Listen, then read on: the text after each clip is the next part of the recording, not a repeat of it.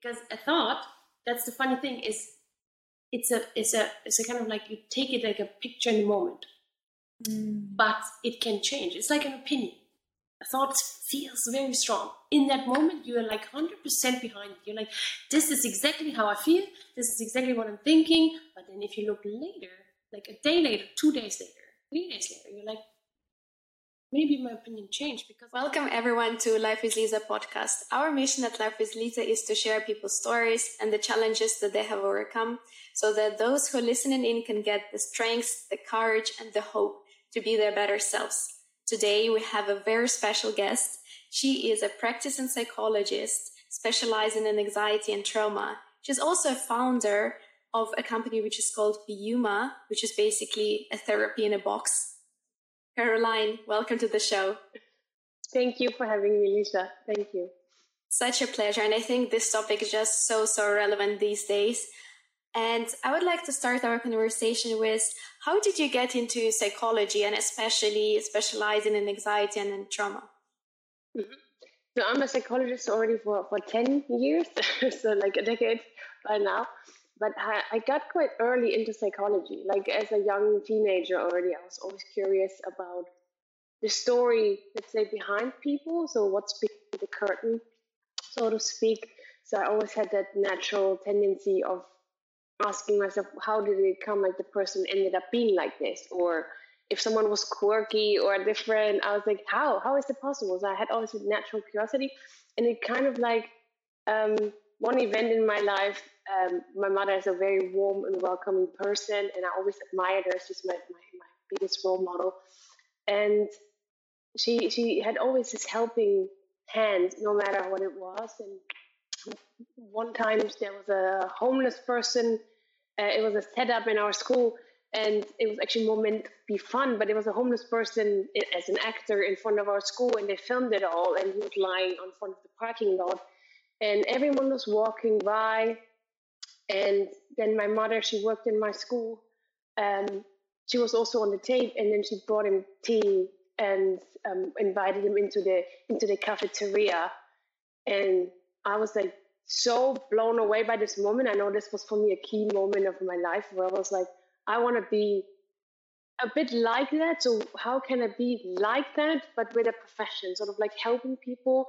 It was like this, everyone in my school, when they saw it, was like 2,000 kids, they were like applauding. And I was like, that was like such a moment of pride for my mother, of like, that was such a human act of like kindness.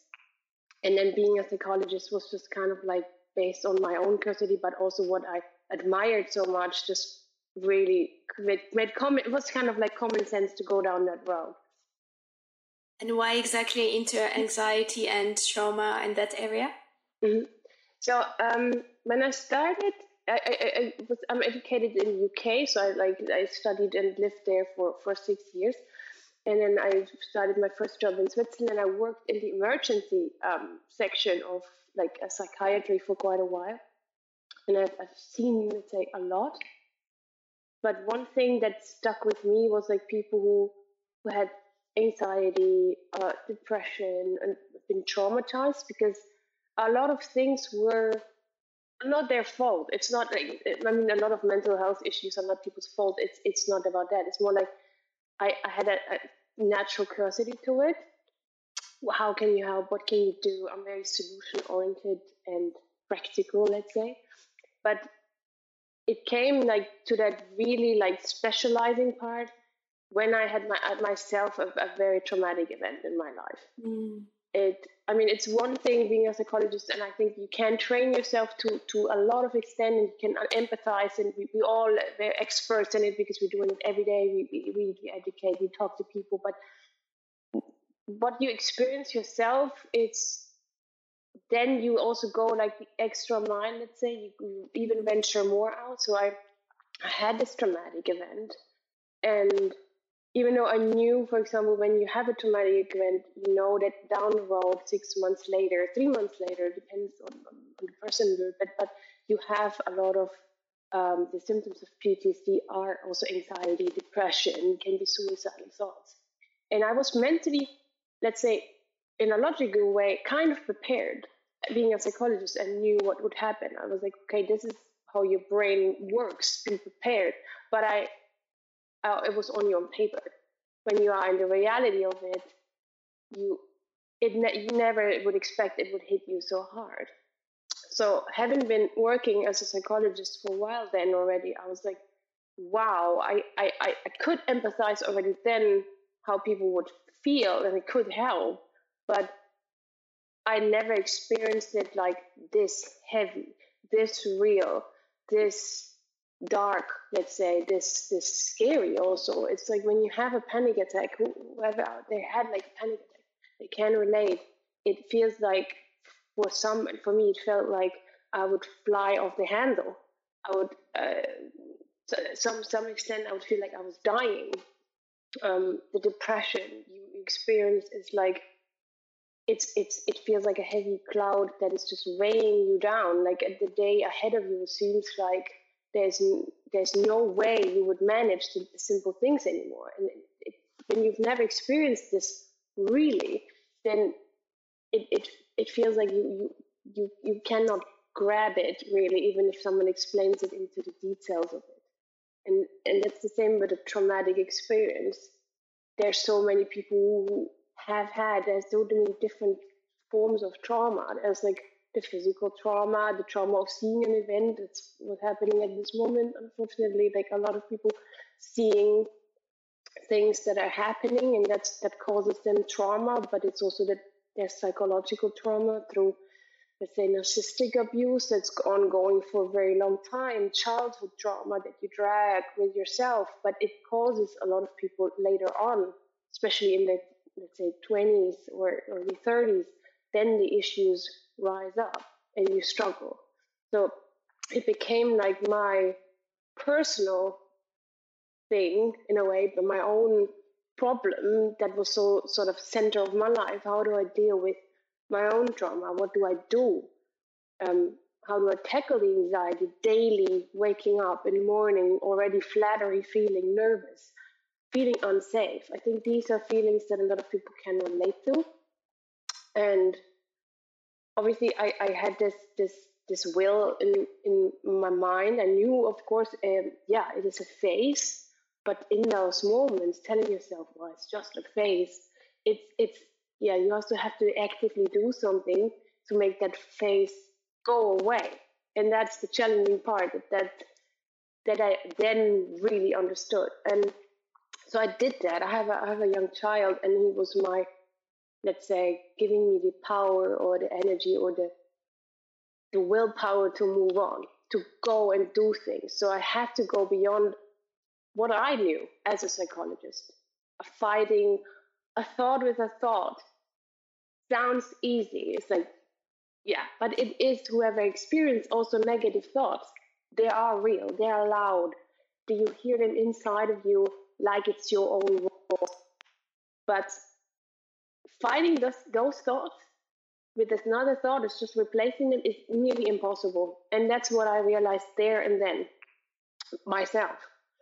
And that gave me that idea, or like that, let's say, the purpose of strongly wanting to see what's out there. What can I do? So I explored for quite a while, and I talked to people who I was a little bit, let's say, fortunate. I came across a lot of interesting people. So I literally looked into like top athletes, like for example from the German national team or something, and asked them, like had a phone call with them and said, hey, what do you do in like anxiety moments, let's say, narrowing it down to stress in general? And I got their feedback. I went out to other people, like, you know, like from a yoga teacher to mindfulness teacher. I spoke to colleagues of mine, like all across the fields, like neurologists, really just to understand, first of all, like what can you do from the brain's point of view, but also how can you work with your mind, but also what can you do, what do people do who naturally tend to be calm? Sort of you feel like they appear to you very zen, very happy. And what does that mean to other people? So I, again, with a sense of curiosity. And I gathered over time all of those, let's say, suggestions, tools, everything they have mentioned to me in combination with what I knew myself from like cognitive behavioral therapy that I'm more specialized in, to any other approach that I could literally find that I thought was helpful for my situation, dealing, let's say, focusing mostly on anxiety, the internal stress, the lack of sleep that comes with it, that overthinking tendency, that feeling unsafe, the nervousness, and also the nervousness, let's say, around people, that feeling judged suddenly. It's like a wave that hits you. And all of those things I wanted to, like, for myself, sort of gather, which I naturally did. And of course, in a way, I also thought, okay, it works with me, for me. And I noticed it after a while. I was like, okay, that really works for me. I'm a very practical, solution-oriented person. I like to see things. I'm visual. These simple things do work. And I shared them with my own patients in my own clinic. I was like, okay, look, I have this here. How does it work for you? So let's say over time, we created together. I'm not taking the whole credit for it. It's more like me and my anxiety and, like trauma patients, we created something together. We created that, what I then called in the end, my own toolkit, per se, that I always wanted. And that really helped me. And I wanted to say, go ahead. Go ahead. No, please do. I was saying that, listening to the whole story, and there is this beautiful quote by Jay Shetty, and he is saying that, we have to go through this breaking points in our lives. And isn't it interesting how exactly our breaking points, as after that, we can use them for others to help others have breakthroughs. Yeah. So, you can have, as you were mentioning, you had so much theory and knowledge and expertise, but only once you actually experienced it yourself, you became even so much more helpful to people who are dealing with it, because you yourself knew how it feels and how, somebody would even tell you this is just a phase or you should do this, how it's not necessarily helpful or not necessarily can work, but actually having developed this toolkit based on your own experience, based on your own problems that you went through and found a solution, now you can reach out and help so many more people. Yeah, it was like, for me, obviously I did not start with that intention. I was more like venturing out what helps me, and then with my own, let's say, patients.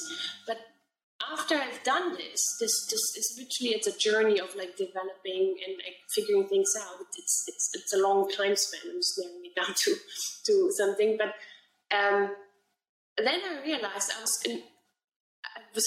sorry for sharing this, but I was under the shower.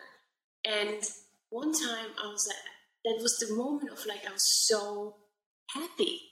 I was like, I overcame this. I managed. I was also proud of myself, to be honest. I was like, wow, like you came far from, it was not financially, nothing like this. It was really just internally. It was like, you came from rock bottom, and that's what it was, to being happy. You're enjoying this moment right now. And then I was like, I want to help others. For me, it was like, it made so much sense in that moment. I was like, that's what I always wanted, also with my own clients. I always wanted to, when they sat with me, and obviously I could not share in the first session everything that I knew. It's not like that there's not the time for it, but everyone who knows like the systems around the world, how it is when you want to see a psychologist, you wait sometimes 6 months.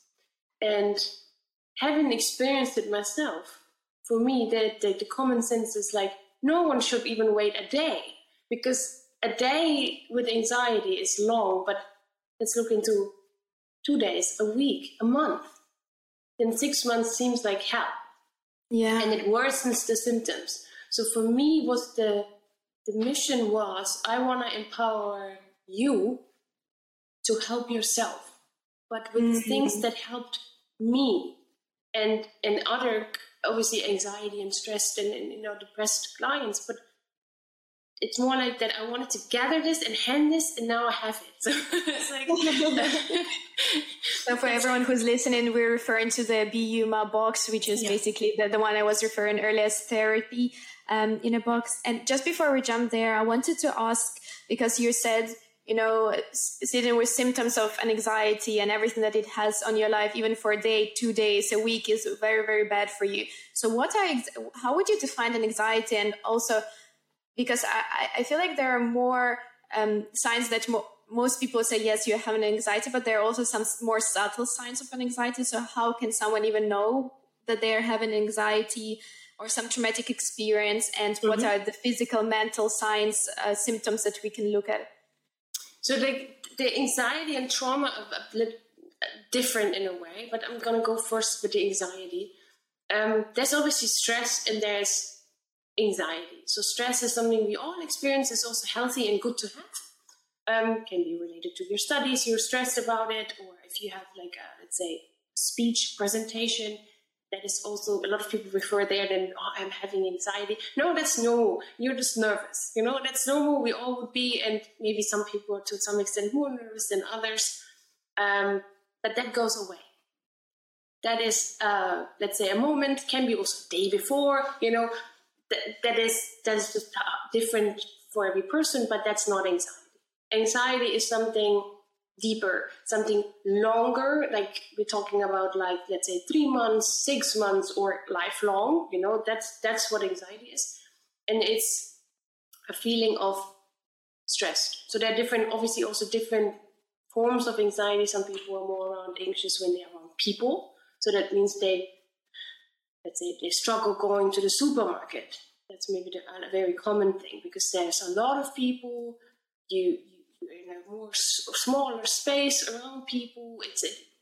They tend to avoid this. They especially tend to avoid, let's say, the rush hour in the supermarket or going to the tube. So if you start avoiding crowded places a lot, and you feel like, let's say, when you are in crowded places or when you meet a bigger group or something, you start feeling not just nervous, but literally scared. You're fluttery, you cannot focus. You become even sweaty, like palms, or, just in general, some people experience also cold sweat. It's just dripping, even though it's warm, cold, whatever. But that's anxiety. That's like, you need to go to the toilet suddenly. It's like that, peeing a lot, or, like diarrhea, these sort of things. That's anxiety. It's long lasting. It's most of the time occurring around a similar event, depending on what kind of anxiety. It's also just a general anxiety, so everything is just a struggle. But it goes also hand in hand with a lot of negative thoughts, let's say, about yourself, the fear of being judged, the fear of not being good enough. So let's say everything is with a negative angle towards yourself, and that is causing you then anxiety. Because you become like, it's like, it feels like a little bit like butterflies, but not the good ones. That's how it feels inside of you, or like this choking feeling.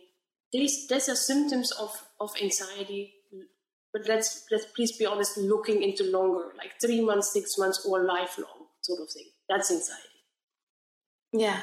And are there types that are more common from your experience with dealing or with working with different patients? Is there, if there is any type of an anxiety which is the most common anxiety?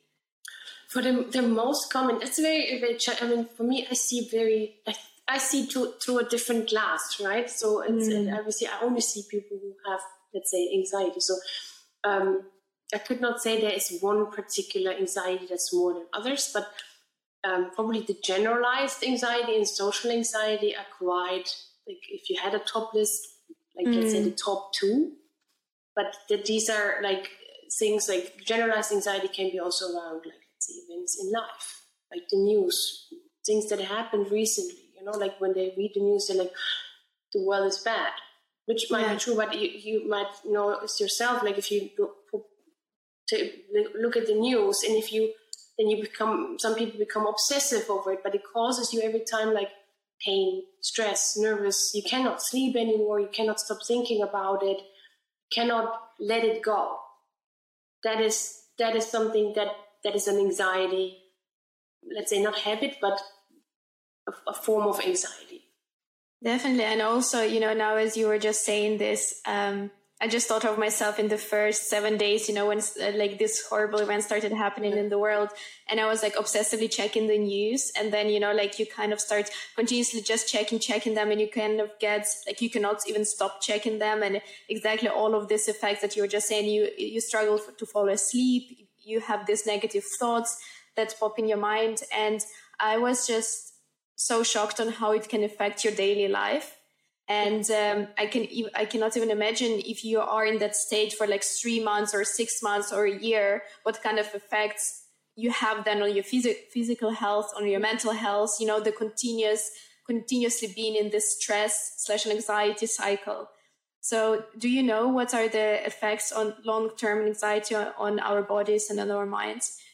Yeah, I mean, it is always very different from person to person, but from what I have seen in people, or also, let's say, myself, but first of all, people with anxiety tend to cope in front of people very well. So they can appear like it's like a bit like a mask, and also they feel like wearing it. So it's like they go out and they put on their mask, and then they're just not necessarily themselves. So, or they are chameleons. A lot of people with anxiety are chameleons based on the situation. It's also a little bit of a people-pleasing thing, a habit. It's just a habit. It's not them. And it's just what they learned. But that's the way of coping. Just making sure I'm avoiding conflict. I'm avoiding people. So it becomes an internal problem that a lot of people live with for decades. And then it comes up. And the problem is what they experience and what they feel then is that long life stress can cause you physical problems, from like back pain to a lot of other like other literally physical problems, like skin problems, rashes. There's a long list of like things that you could deal with, but also the sleep problems, things like this. It's a very, very long list of what you do, but they are and that's the problem in a way with anxiety. You can obviously live with it. A lot of people are like high functioning, full of anxiety, but it's an internal, also slave driver. It drives you into a lot of people, high performers, and you would never know. You would be like, wow, they're so successful, but actually deep down they struggle so much with anxiety because they kind of push themselves so hard into never getting rest. And then it comes like with a wave of a burnout. But they've dealt with the anxiety for, let's say, like 20 years. And then they hit, let's say, their rock bottom. So that's how anxiety is. So it's like it is possible to function with it very well. But a lot of people hit at some point something, then it escalates. Then it escalates into panic, and they deal with daily panic attacks or weekly, or these sort of things, or burnout. So it goes also then eventually into different directions. It's so interesting how everything is very interconnected. Something that you have going on in your mind also affects your physical body. And then, also like then something that happens in your physical body affects your mind as well. And it's like this cycle, and everything is so interconnected. That's why I'm not surprised that after, you were saying there's a long list of physical effects that you can get after having anxiety for a long time, even though it was mild, it just was happening in the background until you get to this burnout point or something actually happens. And I was wondering because of course, people can go to therapy and start dealing or like discussing anxiety. But if someone wants to take the first steps now already to break out of the anxiety cycle, is there something they can do already, like today after watching this interview, that they start going in the right direction? Yeah, the first thing that I always say to people in general, also with friends that I know or something, is a lot you can do yourself. It's more like just you need to know what. So first thing you can do is track your thoughts. Take a notebook, something like this. Write down at least one thought every time when you have that feeling of anxious or stressed or something, write it down. Don't do anything with it. Try this for a whole week. And then you will see eventually, is it the same thought? What is it? Or is it shifting? Something like this. But you can make out of, when you write down your thoughts, you get also different perspective on things. Let's say, sorry. It's like if you have a personal, my cat decided to jump. Oh, that was beautiful. Challenges. We're keeping it. We're keeping the episode. So you just track your thoughts and you write them down. Like literally, sorry, my cat is just annoying. And you can't, when you see your thoughts, and that's also the thing with writing. That's why my humor books and also the box, but also the journal is physical. Writing things down manually with your own hands, in your own handwriting, has a different effect in your brain. But also literally looking into it, like later on, you know it maybe from your personal diary when you were like a teenager or something. You look at it and you're like, what was I thinking then? Or you're surprised. You're like, okay, that's an interesting perspective I had then. But the same thing is with your thought, because a thought. That's the funny thing is, it's a kind of like you take it like a picture in the moment, but it can change. It's like an opinion. A thought feels very strong. In that moment, you are like 100% behind it. You're like, this is exactly how I feel. This is exactly what I'm thinking. But then if you look later, like a day later, 2 days later, 3 days later, you're like, maybe my opinion changed because I have now more information, or you can literally base it on facts. So it's called a fact check.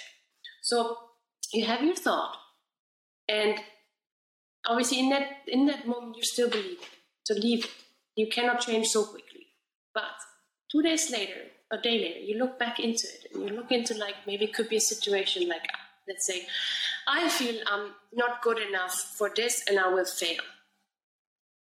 If you 2 days later look back and you're like, you base it on a fact because you've lived through the situation, you have dealt with it or not. It doesn't really matter, but you will have a fact to it. So is it true what I was thinking? And the reality of it is that most of the time, let's say 95% of the time, the thought we had then, the worst case scenario, is not coming true. And that is then where you see it visually, and we need that. We human beings, we need physical proof, we need visual proof, otherwise it's not real to us. And that's what you can create for yourself. You create that factual, like that physical reality. Sort of, okay, no, that's not true. That's not what I was thinking there is not entirely true. Or this is not exactly how I felt then thereafter. And that is quite helpful. That's a good first step. I think in combination, I saw you do it, for example, you do meditate. That's also something very helpful.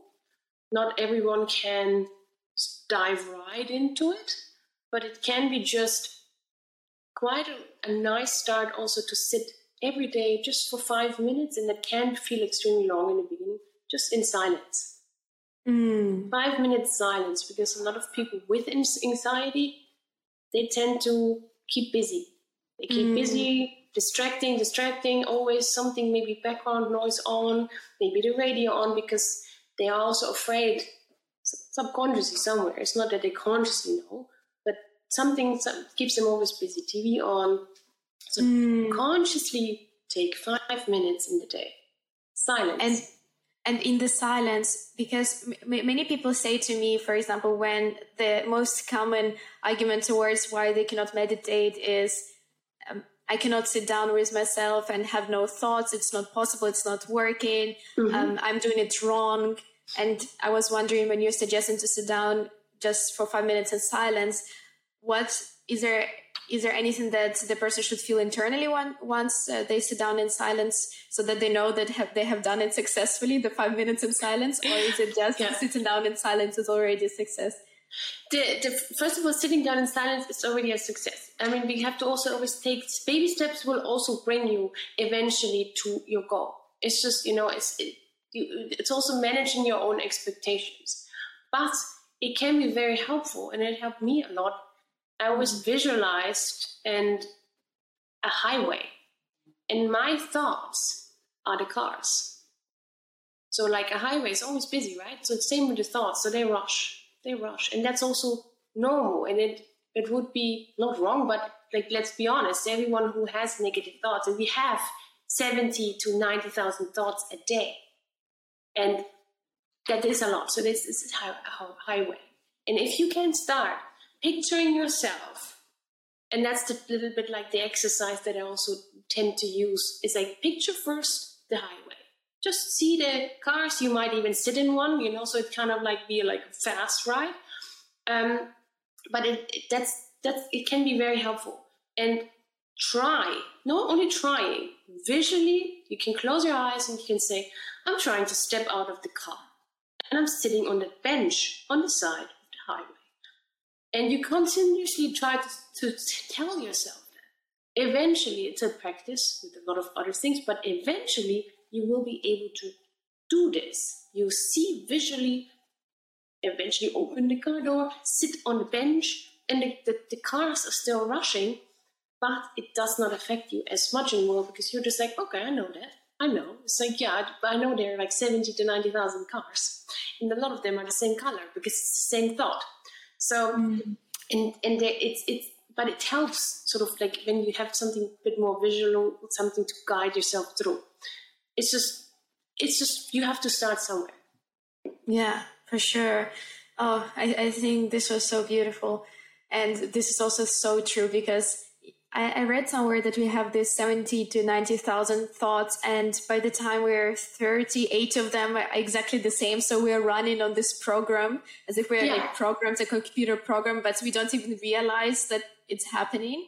We only have like 5% of different thoughts every day. So it's so crazy. And you don't even realize until you start journaling and reading your own thoughts, what you're actually thinking. And that's so true and so interesting. That's true. And it also goes same hand in hand with your habits. So your thoughts are connected to habits. And I also call it always like we have this program. It's like a domino effect, literally. And it goes down almost like every day the same way. So if your internal program is going down the same way, let's say every day, then you will also every day experience anxiety or a panic attack because the program is designed like inside of you this way. It just feels very real, and that's the challenging part. It feels very real because you personally feel connected to that program. It defines your, let's say, personality. A lot of people say, well, I am this way. I'm just an anxious person. No, it's just because you've lived maybe like 10, 20, maybe longer years like this. So eventually you hit a point in your life where it felt like this is you. Probably in your childhood or when you were a teenager. It's like, this is me. And then you just identify yourself with that same feeling. And even if it's a negative feeling, as long as it feels for you somewhat familiar, you will always tend to go back to it. And the challenging part is to override that program. And that's why you need to literally override it. You need to become aware of your thoughts, become aware of the habits, the things you're doing, even if they it's your program, but it feels real. It feels like normal, natural. But changing a habit is extremely painful for your brain because you change and rewire it.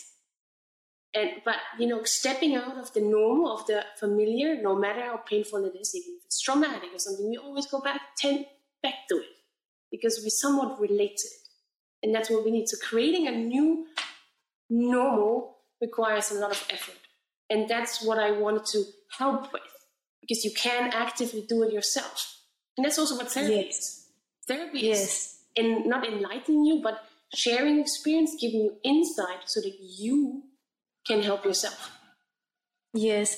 And what you were saying as well, that it's interesting how we as people, we will choose something that is familiar to us or even something that is better for us, just because that familiar feels so much better, even though it's actually doing us harm. So even if, for example, you identify as I'm an anxious person and it's so familiar to you now, and then for one day you don't feel anxious, you're like, oh my God, this is so weird.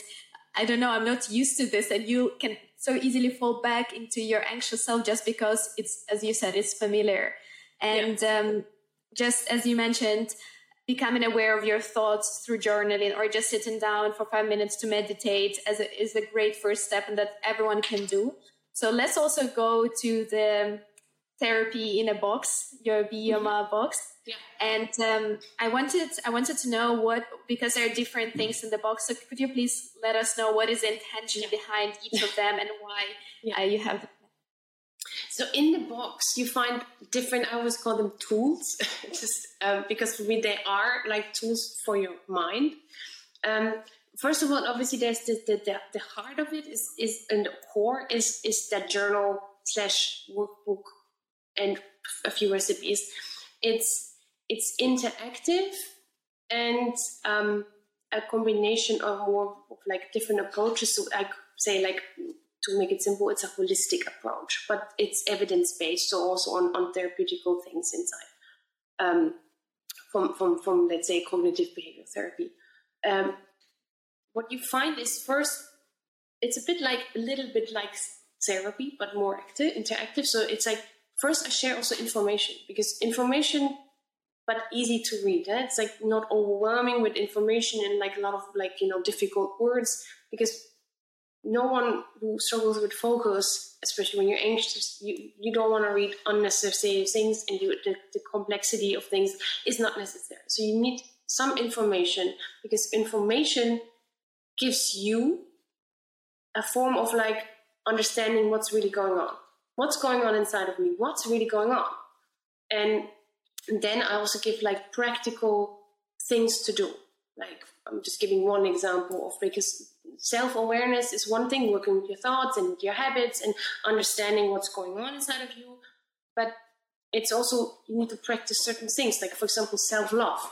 But there's the question of like, what is self-love or what is self-compassion?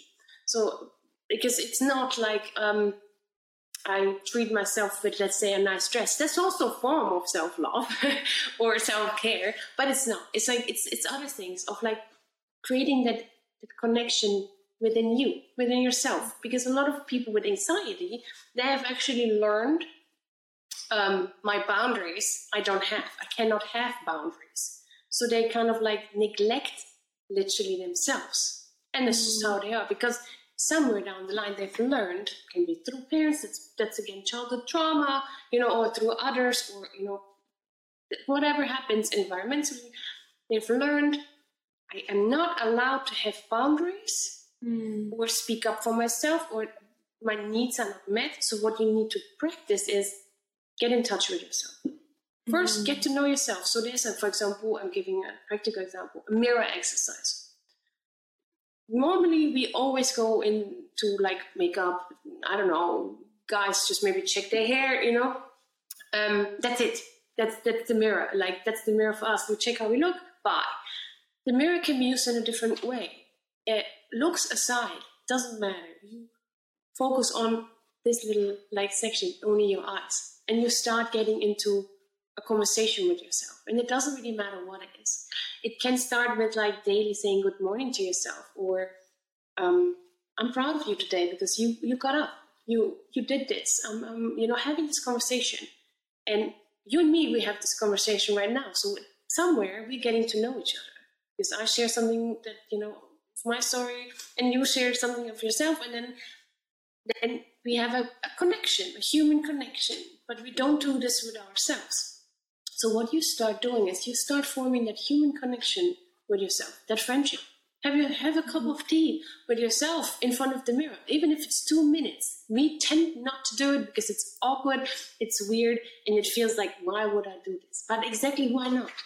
Because you need to start forming that connection with yourself. So that's one exercise out of many in there that are related to self-love. It's also the topic of creating boundaries for yourself, self-worth, definitely self-awareness. Where do I want to go even, sort of, that's the part of the workbook. I just wanted to say about the mirror exercise for everyone who feels super weird to do it. I've done it, I think I started doing it. So in my house back in Kiev, because now I live in Amsterdam, but I grew up in Kiev, I have a huge mirror in my room. Oh, wow. So when I was like 12 or something, you know, I started, because it's just there, so I would start like talking to myself in the mirror, and it was so cool. And, you know, I'm just not afraid to act weird or to share my weird things, but it was just so helpful to have this conversation with myself. I don't know. It just like you get to know you, and also you get to know yourself as you change. You're like, oh, that's interesting. You know, I didn't know that now you care about this, or, oh, I didn't know that that hurt you. I didn't expect that. And it's so interesting to get to know you. And actually, you know, sometimes you can like just look in the mirror or smile at yourself or say something nice to yourself. And also sometimes you can share something with yourself that you would not share with others. And you can even like cry, you know, like looking in the mirror, and it's all fine, you know, like don't feel that it's weird. If it helps, you just do it. That's so beautiful that you do this. That is, and also you put it so nicely. You can even cry and you get to know yourself. You get to also be the pure you with also, let's say, honest words about yourself, about situations. And it's like, whoa, you know, but we tend to avoid it. And then saying it out loud like you do, that's amazing. Wow. Just happened to be that I had a big mirror in my room. Well, all the mirror companies will be happy now. Let's go back to the box. So we have the journal with lots of exercises. Yes. And for example, there's also a support plan, like for people, especially people with anxiety attacks or panic attacks, so that they can guide themselves through it. Or I have also, because I obviously literally use myself a lot of journals, and I always was wondering, like, I lack something. So I wanted to give that visual part. I'm very visual. So I have QR codes there you can scan, and they're literally also breathing exercises. Like, for example, the Navy SEALs, they use a certain technique to breathe. It's like a 4-box sort of breathing techniques, but they need to calm themselves down. They're in an extremely situation. They cannot say, like, I need 10 minutes. They don't have 10 minutes. So I took that exercise and formed it into breathing exercise. So you can scan it on the go, wherever you are. You scan it, you're like, take 2 seconds, 2 minutes, you know, and just breathe through it. Like 2 seconds is too short, of course, but like take at least like a minute and follow this breathing exercise, but with a visual and breathing, you help yourself faster. So anything that's visual, you help yourself. And that's why it's a very interactive workbook. And then the journal book is like made for like a month of like journaling. So you can really lay it out. You can track your sleep, you track your mood, you track your habits and things you actively want to change. So it's very much like straight to the point of like getting to know yourself, becoming more aware of yourself. It's a very honest but also confrontational approach, but this is the most effective way how it helped me and also helped obviously others. And that's the journal. Then nutrition is something that was also obviously part of something that's important for everyone. I also find that a lot of people with anxiety, for example, lack nutrition, like iron. Always good to check your iron deficiency, especially for the girls. It's something that I noticed. So check it, but it's also in a supplement. For example, in my box, I made a supplement because sleep is an issue when you have overthinking tendency, anxiety, etc., etc. So it's something that I wanted to create for myself, actually, to help myself. It's so magnesium, it's like valerian inside, but also iron, and it helps just to kind of relax yourself and get into a good deep sleep and a good night's rest. That's important. So you find that also. I created that with a pharmaceutical company in Germany. So it's also fully approved, tested, licensed, and so on. So it's not something I mixed myself. I think that's important. Just in your backyard, you know, just a bit of magnesium. So no, don't worry about it. It's fully. I'm happy to share any information, or everyone can come to my account, ask me questions. I always answer also DMs, share official license and so on. You find also in the box a calming tea. Again, I created that with a tea company together based on my personal needs. But I also find that working with your senses in general, and the whole kind of like time for myself. And I connect that to a cup of tea. It always takes a cup of tea to relax. So it's like, let's say 7 minutes. But if you work with your senses and you find that, again, the tea is connected to the journal, to a video, actually, where I show you how to do it.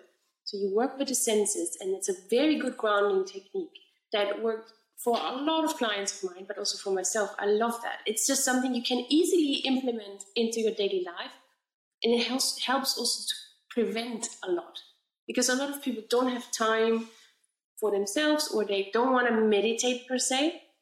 So then I say, hey, but who doesn't have time for a cup of tea?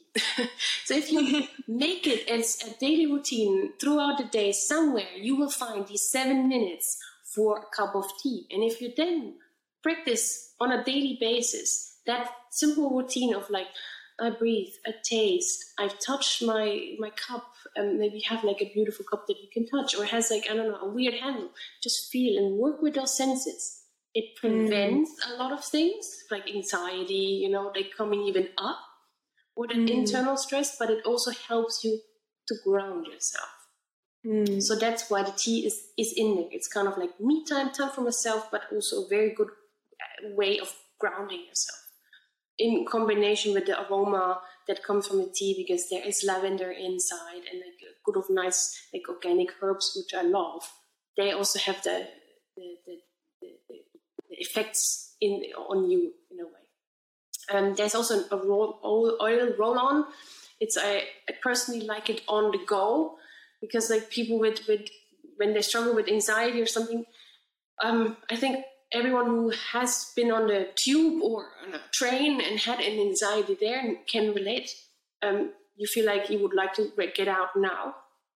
I always say, like, then take the roll on, because in that moment when you start, like, just, it's something no one around you would be like, that's weird. It's not weird. And especially when you're in that loop, you feel like, I don't want to be judged. I don't want people to see what I'm struggling with. So you just put a little bit of the roll-on oil. It's called Relax On.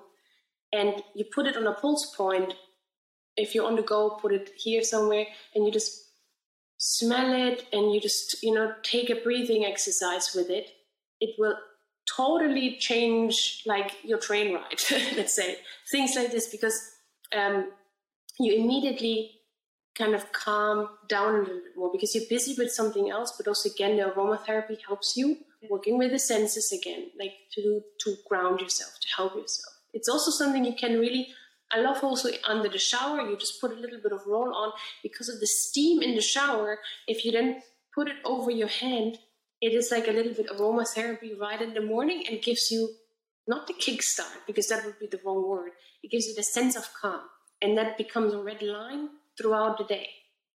So the way you start your morning, it becomes literally, and that's why also morning routine is a topic there. It becomes your red line, and then eventually it becomes your habit. It's just, if you do it more often, it becomes a habit. So back to the tools, there's another thing, a stress pen. Sounds weird, but it looks actually quite nice. Because, yeah, it's nice. Thanks for showing. Because it is a magical thing to me. It's like when you're stressed and you're like, for example, when I was at work, or a lot of people are in university, or in the office, and then they're like, I don't know what to do with my stress. And one thing for sure is, when you have stress, what do? You take it out on your pullover or your clothes, you fidget with them, or your hair. But it can also go in other extremes. It can be like to start harming yourself. So I had a lot of people who started hurting themselves, because stress needs to go somewhere. It is in your body. It's not just in your mind. So the release needs to go somewhere. And if you have that stress pen, which doesn't look like a stress ball, that was also important to me. It looks kind of nice. You can hold it even while you have a presentation or something, but you can literally bend it. You can work with it. You can do things with it. And then you have that stress outlet you need. So you immediately take that edge a little bit off. And that was the purpose behind the stress pen. Like, it takes that edge off, and you can help yourself staying grounded, you know? Yes. And actually I wanted to say, just for full disclosure for everyone who's watching, Caroline gifted me a box, but I could feel how thought through the whole box is, how well designed, and, you know, she basically put her heart into it. So that's why I also wanted, you know, to have this interview with Caroline so that she can say what was exactly the intention behind so many different parts of this box. And, you know, now you can hear that her personal story and why she actually started, you know, when going to the psychology. And I think everyone now feels the love. And also there are steps that you can take even if you don't have the box. If you have the opportunity, you can get the box. But, you know, I think all of us feel how much you care actually about the people and how much you want to help people. Thank you. And I think it's just so beautiful. And just wow, you know, like imagine, just for everyone who's listening, imagine reaching out to a tea company and asking to create their own tea, like your own tea, and then reaching out to the pharmaceutical company and creating the supplements, or reaching out to somebody who can create this pen. It's so beautiful. It took so much work and effort, and I knew that you had a strong why, you know, to persevere and to actually make this therapy in a box toolkit, to have this toolkit for self-help. Thank you, Lisa. Like, I really appreciated that I can be on your show. It's like one thing that's important. I have obviously the box, but also the journal is separate. You can get it. So it's like everyone can choose or test it first, you know. But one thing for sure, like everyone can come to my account, and I mean it. Like, if you struggle, don't struggle alone. I happily share. I'm like, it's no secret. Like, if someone has wants some more tips or something, I happily share them. Just send me a DM or, you know, a message, and I really reply. That's a great question. So where can people reach out to you? Where can they find you? What's your page where they can find you and also find the box? So the people can obviously reach out to me as on Instagram. So it's like Caroline Middelsdorf. Difficult name, but maybe you can put it somewhere. And then you find me on Instagram and can always DM me. And like I said, I literally always reply. When I see your message, I will not forget about it. And I share happily more tips and tricks. And if you're interested in the box or in the journal, then you just go on www.viuma.com. And there you find it. My apologies, right now the website is still only in German. I'm manually translating everything myself, so it takes a little bit time. But I want to say that the box and the journal and everything is in English and German, so there is like for everyone, like something. So you don't need to be afraid that you get like a German book and you cannot read it now. It's in English as well. Thank you so much. And the last question that I wanted to ask you would be, if you could go back in time and go back to yourself when you were struggling with or start struggling or you had that traumatic experience, what would you say? What advice would you give to that younger self of yours? What would I say? That's a very, very good question. I would say you had to go through this. But where there's dark, there's always light. And deep down, you always knew that there's light at the end of the tunnel. So not giving up is exactly the way to go. Yeah. Wow. Thank you so much, Caroline, for everything that you shared, for coming to the show. It's so beautiful. Please go check out her page. Check out, she shares lots of different tips, and also check out the box or the journal if you're interested. It's amazing. Thank you so much again. Thank you, Lisa. I appreciate it. And thank you for having me on the show. Really happy. Of course.